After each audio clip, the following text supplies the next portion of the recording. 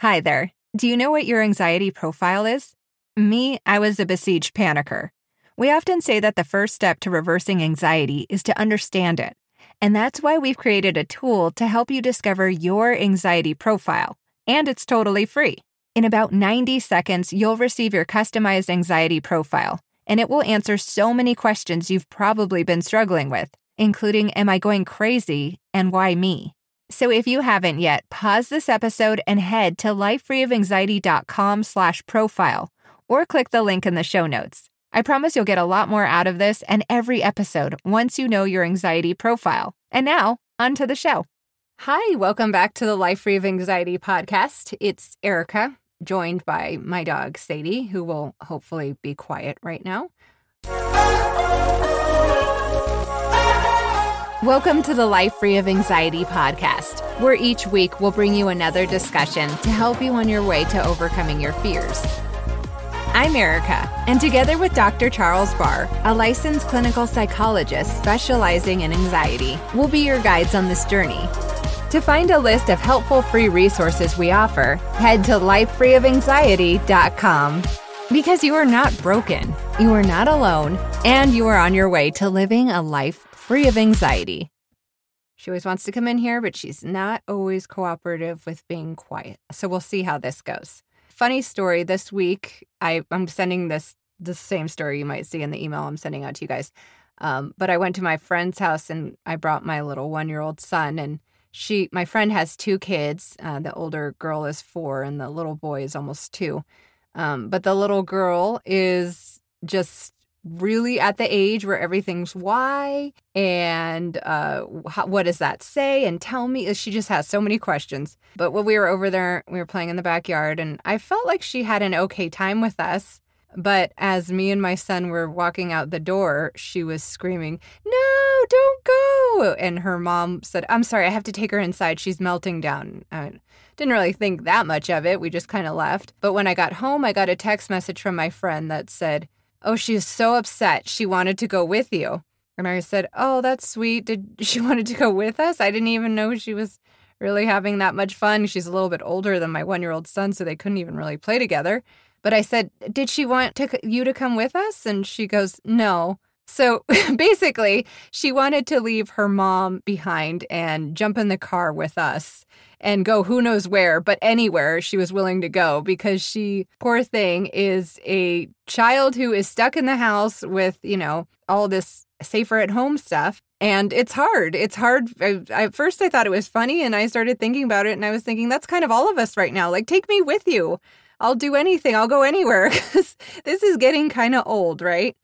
But I just thought that was funny and sad at the same time. But sometimes you kind of have to laugh. So anyways, I hope you'll laugh along with me. I know it's crazy. This time is crazy, but I also hope it kind of, opens up some opportunities for you to, work on anxiety for the first time, or have the time to kind of focus on you. So we can look at that positive, right?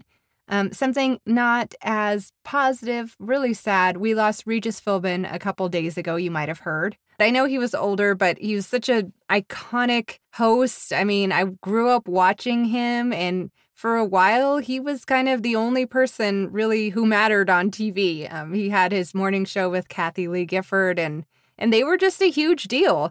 My mom used to tell me stories about working on the same lot as him and how sweet he was. They would walk to the car together when they'd both get off work. They did not work on the same show, but she just would tell me that he was the nicest man. And so I always had this great image of him in my head. Funnily enough, he actually hosted 2 of the creators of Change. That's Anne Seagrave and Faison Covington, who you've heard on the show before. And we just thought it would be appropriate and fun to play the audio of the time they were interviewed by Regis about the Change program. And for those of you who don't know, the Change program, that's Change with 2 A's, is a program designed to help you overcome anxiety. It's the one I used to overcome my anxiety, and it's the one Dr. Barr used to overcome his anxiety. And it's the one he introduced me to when I came to him with anxiety, and he's a licensed clinical therapist, and he said, this is what's going to work. So anyways, that's what the Change program is. And I just really hope you enjoy this audio and get to learn a little more about the program, and also just kind of a way to honor Regis. Now let's talk about agoraphobia, which is a condition which sometimes can be so intense that it paralyzes people to the point where they are afraid to leave their homes. They're just afraid to be out in public. And we have two recovered agoraphobics with us today. Incidentally, they are the co-founders of an organization devoted to help agoraphobics, which is called Change, and we'll give you more information on how you can reach them in just a moment. But sitting next to me is Anne Seagrave, who cannot recall her first agoraphobic attack. However, she suffered for years with self-doubt and underemployment for fear of finding herself in stressful situations. Next to her is Faison Covington, who first began to experience the frightening panic of agoraphobia when she went away to college at the University of North Carolina in Greensboro. Nice to have you both with us on the show today. Is it Faison? It's Faison. Faison. Anyway, thank you very much for joining us. So, you have been suffering with this for a number of years now. I had been. I've been over agoraphobia for 7 years. I suffered with agoraphobia for 4 years, from the ages of 32 to 36. And how bad was it? Were you housebound? I wasn't housebound, and I think that's a misunderstanding. I think most people are not housebound. I had my first panic attack in a car. And pretty soon, I decided that avoiding the car was what I wanted to do, because each time I got in my car, I would panic and have all the physical symptoms associated with panic. So pretty much, I became housebound out of not wanting to drive. I see. But I think classically people hear housebound condition when probably 98% of the people who have agoraphobia are not housebound. Okay. But isn't it strange that for the first 32 years of your life you weren't bothered by this? Absolutely, and it was as strange to me as it seems to you. Wow. You know, the first panic attack, I think, for anyone is a horrifying experience because you think something drastically physically is happening to you. A heart attack, your heart pounds, you feel hyperventilation coming on, you may feel like you're going to faint. That certainly is what happened to me, and I thought I was very ill. Wow. What was your first attack like? Well, mine was at college, and it was about 20 minutes after my parents drove away. And it was a lot more of a clear-cut anxiety situation than Anne's was. I mean, I was under stress, but I didn't know it. So that when the anxiety attack came, I didn't know that's what it was. In fact, I thought I was having a stroke. What did you do? Well, when it started, I began having heart palpitations and hyperventilation, and I was shaking, and I was sweating, and I was very dizzy and very confused. So I couldn't do anything for about 20 minutes. I mean, I couldn't walk. I just sort of sat there and waited to get enough strength to get up and go to the infirmary. And then would it come back like in waves and cycles? Yes, it would come. Waves is a real good word, because when you're having an anxiety attack, it feels like a wave. I mean, you can feel it starting, and your first thought is, oh no, it's here it is again.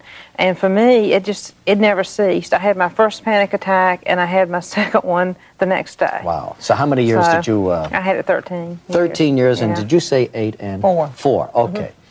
All right, how do you find your way out of this? Well, I think it's very difficult. I think the first step is identifying that this is what you have.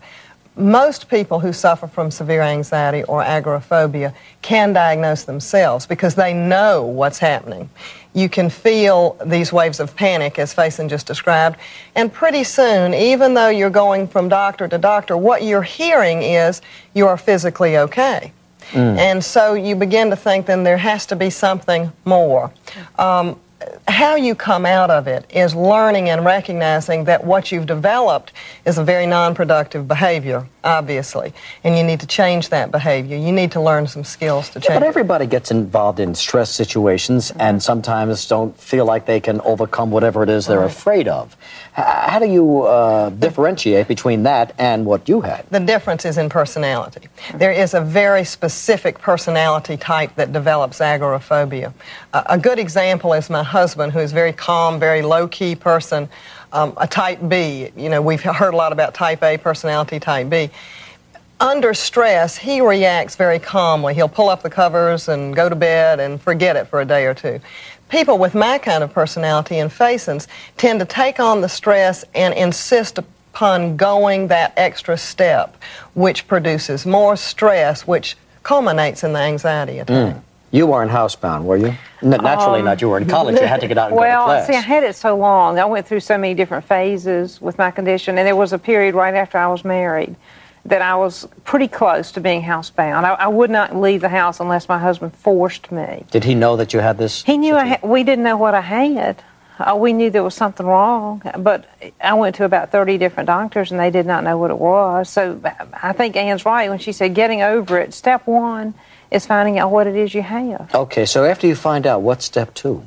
Well, step two is kind of a continuation of the educational process. It's understanding, like Ann said, the factors that lead up to it, the developmental kinds of things. Because one of the things that people with agoraphobia struggle with so much is, am I going crazy? Is this a mental illness that I have? Sure. And we do, in our program, we do about 4 sessions of pure education before we even get to the therapy process. Because we want people to be so confident that they do not have a mental illness, that they're dealing with sort of a non-productive habit pattern, and we call it a learned condition. So I think that was very important for me. That was maybe 50% of getting over it for me. To know that you weren't mentally ill. And to begin to get a handle on what it was that I was feeling, that I wasn't going to die and I wasn't going to have a stroke and I wasn't going to lose my mind during one of these attacks. And then, of course, I suppose the next step is for you to get out there Absolutely. and be among them. Get out there and begin to do the things that you've avoided.